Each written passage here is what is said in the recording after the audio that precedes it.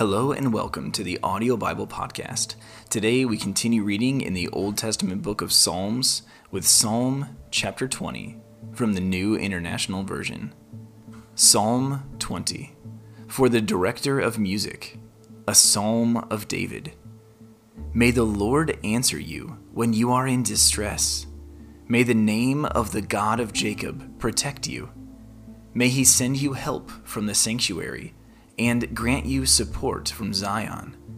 May he remember all your sacrifices and accept your burnt offerings.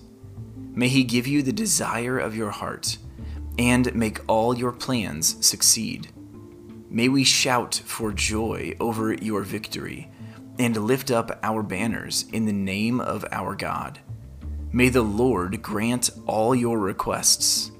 Now this I know. The Lord gives victory to his anointed. He answers him from his heavenly sanctuary with the victorious power of his right hand.